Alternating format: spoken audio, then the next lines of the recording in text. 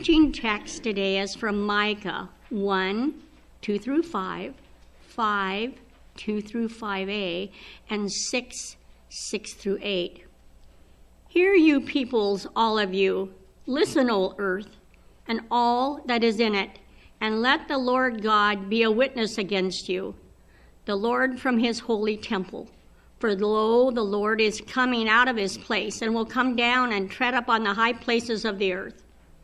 Then the mountains will melt under him, and the valleys will burst open like wax near the fire, like waters poured down a steep place.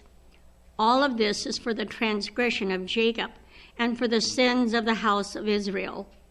What is the transgression of Jacob? Is it not Samaria? And what is the high place of Judah? Is it not Jerusalem?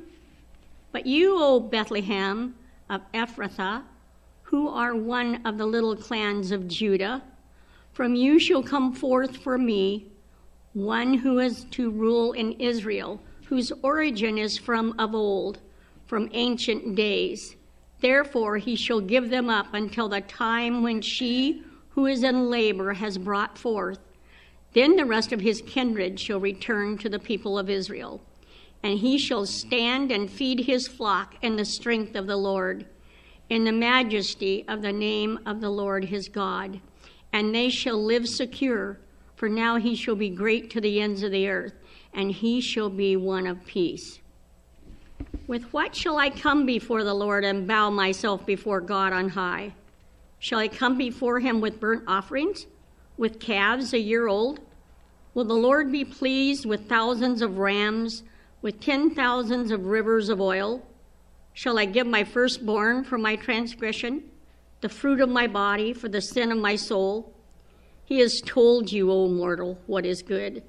And what does the Lord require of you but to do justice, and to love kindness, and to walk humbly with your God?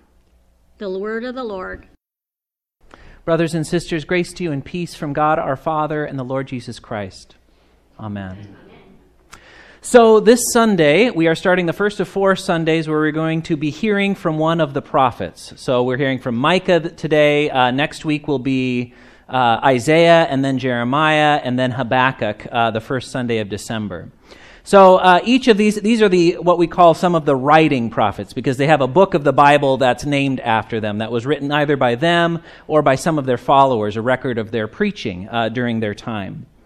So since Micah is our focus today, we have a little bit of a greatest hits, these 3 sections from Micah in our reading today. I want to sort of set the stage so we know about where we're at and when we're at with Micah. So if you remember back 3 weeks ago, we had the story of David and Bathsheba. David was Israel's second great king, and he was also the second to last king of a united kingdom. Because after his son Solomon's rule, the kingdom of Israel split. The northern kingdom seceded, and the southern kingdom stayed with David's lineage and kings. And the northern kingdom was known as Israel, with its capital in Samaria, and the southern kingdom was known as Judah, with its capital in Jerusalem. And never again would the whole kingdom of Israel, the whole 12 tribes of Israel, never again would they be united. So last week, we heard the story of Elisha, another prophet, healing the Naaman, the general of the Syrian army. The Assyrians will come in later. Of the Syrian army, and healing him from his leprosy. So that was about 150 years after the kingdoms have split. Our story this week, our person this week, Micah, was active another century after that. So by the time that Micah is active, he's down here in the southern kingdom of Judah, and the northern kingdom has been split from the southern kingdom for more than 2 centuries at this point. So this is about where we're at. Now, next week, I'm going to give you a little preview. We'll be hearing from Isaiah. And Isaiah is about the same time as Micah. So Micah and Isaiah overlap, and they're both prophesying about the same sort of events, and that is especially having to do, the immediate event is the Assyrian army invading into the northern kingdom of Israel and the southern kingdom of Judah. So we'll hear this story next week, but what happens is Assyria wipes out the northern kingdom of Israel. The Assyrian army was known for their brutality. I had a professor in college who called them the Nazis of the ancient world. Probably they invented crucifixion. The Romans picked that up from them. They were a terribly brutal army. And they came through and they wiped out the northern kingdom of Israel. Never again would it be a kingdom. And they came through and they wiped out almost all of the southern kingdom of Judah except Jerusalem. We even have archaeological record of the king of Assyria. He says, I destroyed 35 of Hezekiah, that was the king in Jerusalem, 35 of his fortified cities, and I locked up Hezekiah like a bird in a cage. But Jerusalem never did fall. Jerusalem fell under siege, but it never did fall. And so, of course, the king of Assyria claims that as a victory anyways, as leaders and rulers tend to do, claim victory even if it wasn't quite a victory. But this is the events that they are looking at. So Micah and Isaiah are both prophesying. They're both preaching about this fall of the northern kingdom, and they're both looking ahead to the impending fall of the southern kingdom, although it will be another century until that happens. But they're doing it from two very different places. So Isaiah, as we'll hear next week, is a royal prophet. He has got an audience with the king. He speaks with Hezekiah. Hezekiah comes and asks him for political advice, even if he doesn't always follow it. What does the Lord want me to do? Hezekiah is in a position, or Isaiah rather, is in a position of power in the walls of Jerusalem. Micah, on the other hand, is from this village, the small village outside of Jerusalem called Moresheth.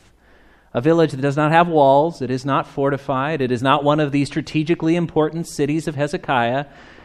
And so as they are looking and interpreting this Assyrian army that is ravaging their countryside, Micah has a very different perspective from his village of Moresheth than Isaiah does inside his high walled city of Jerusalem. So let's get into our reading then. So our reading is in three parts. It's divided up, and I just want to give you a little taste of the parts, but then we'll focus on the third part. So this is in chapter 1, and you can hear maybe some of the strong language that Micah, standing in the outside of Jerusalem as he's speaking against the leaders and the rulers here. Lo, he says, the Lord is coming out of his place and will come down and tread upon the high places of the earth. A little farther down, all this is for the transgression of Jacob and for the sins of the house of Israel. What is the transgression of Jacob? That is the northern kingdom. Is it not Samaria, the capital?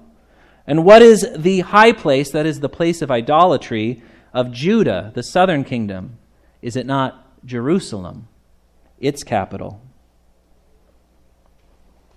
You can see why Micah would have a different perspective than Isaiah does, although Isaiah's language isn't so rosy either.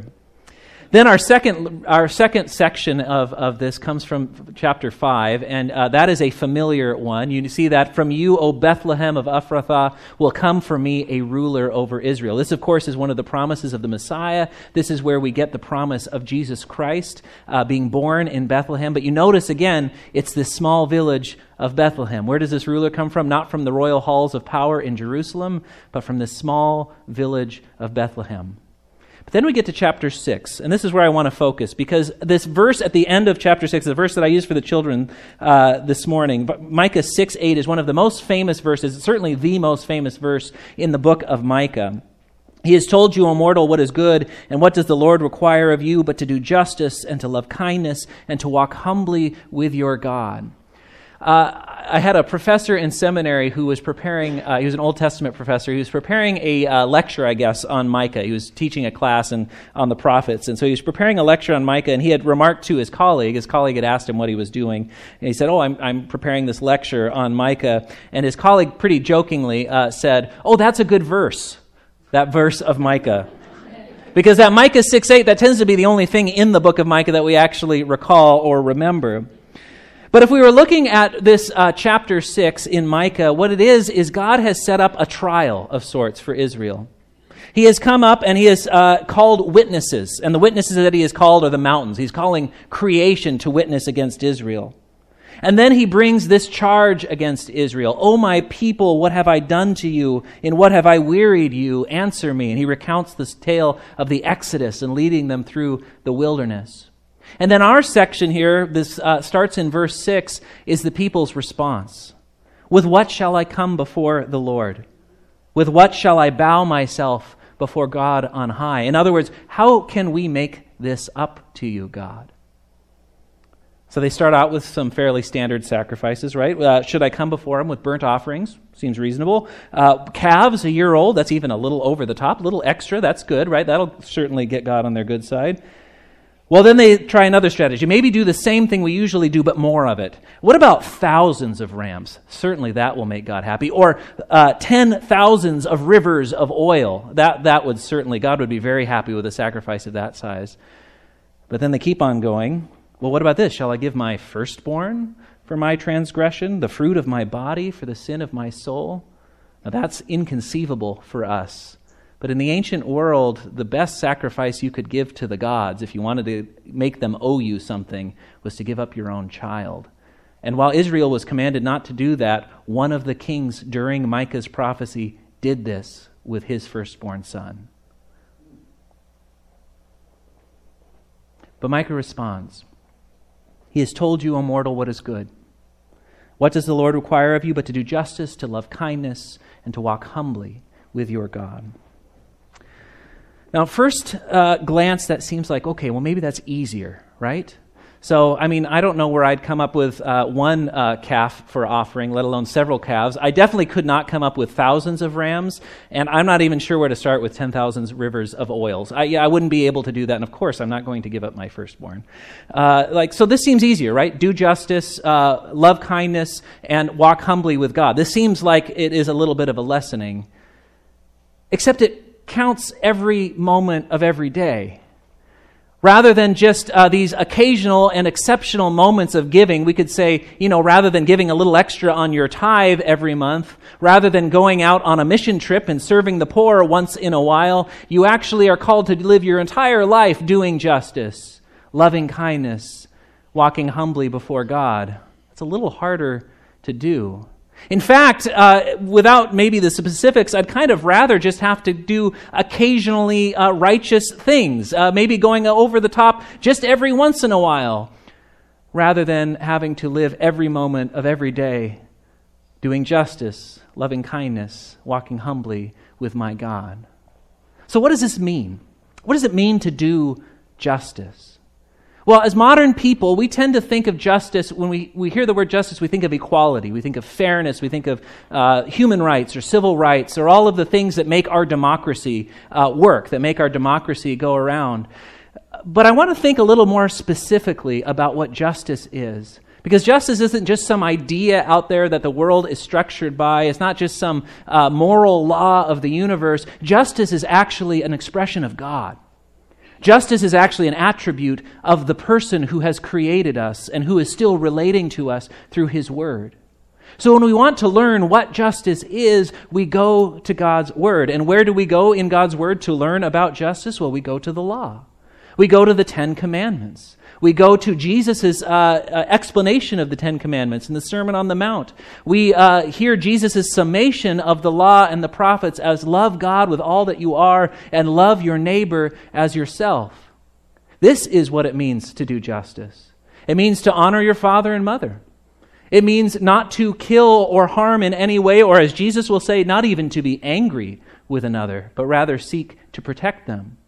It means not to steal, but rather to help others keep what is theirs. It means to be faithful to your spouse. It means not to try and use the court system to get what you want, bearing false witness against your neighbor, giving a false testimony. It means not trying to get somebody else's things for yourself through legal or illegal means. To do justice means to live according to the law of God, as God has given it to us. What does it mean to live kindness then? Well, kindness, that word there is one of the most important words in all of the Bible, in my opinion anyway. And it's it's in Hebrew. I'm going to say it in Hebrew because it's fun to say. Chesed. So got to get way back. I know you want to help try it here. So get way back in the back of your throat, almost like you need to spit something out. And you go, chesed, way in the back. You do that? Chesed. Yeah, there we go. We're going to need some Kleenex in here, I think. Chesed.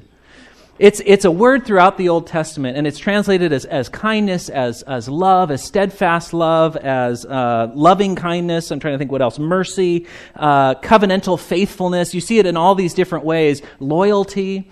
And what it is the act of being generous and faithful to a person, even beyond what is demanded, even beyond what is required. And so we are called to love in this way, but more importantly, I think, is we are to love God's chesed for us. Because God shows us kindness, God shows us mercy, God shows us love by choosing to make promises to us. I mean, think about that for a second. How remarkable is that God, the creator of the universe, chooses to make you a promise. And then, beyond that God chooses to keep that promise. God doesn't owe you anything. God doesn't owe us anything, but God chooses to do this and to be faithful to that. That is God's chesed. That is God's loving kindness, God's steadfast, unfailing love. And then there's that last piece, to walk humbly with your God. As I mentioned with the children, humility, we often think of it as sort of a virtue of being maybe something of like a doormat, or at least not, kind of a false sense of, oh, I'm just not very important over here. But humility is really knowing who you are before people, but also who you are before God. That means knowing that in relation to doing justice, you are not doing the justice that you ought to do. That means in relation to loving mercy that you do not love God's mercy as you ought to, and you certainly are not showing that mercy as you should. That means living a life in repentance. In the Small Catechism, in the explanation on baptism, Luther writes this: "So what then is the significance of such a baptism with water?" He says this: "It signifies that the old person in us, with all sins and evil desires, is to be drowned and die through daily sorrow for sin and through repentance. And on the other hand, that daily a new person is to come forth and rise up to live before God in righteousness and purity forever." All of life, Luther says, is a daily baptism. It is a daily dying to sin and rising to God. It is walking humbly with your God, receiving from Him what you need, mercy, and living out of justice as that sets you free to do. One more mention about justice that I think is important. Remember, Micah is standing outside of Jerusalem. He is calling on justice in those who are standing inside the walls as the Assyrians ravage the countryside. When Isaiah talks about justice and when Micah talks about justice, you can see they're talking about it from very different perspectives. The call for justice usually comes from those outside the walls. And as the ones on a hill in a walled city in many ways of our world, we would be wise to heed that call for justice. But of course we fail. Of course we do not show the mercy that we need. And so we must live in repentance. So, hear the word that repents you, the word that turns you to God. And it is this, that in the name of Jesus Christ, you are forgiven. In the name of the Father, and of the Son, and of the Holy Spirit. Amen. Amen.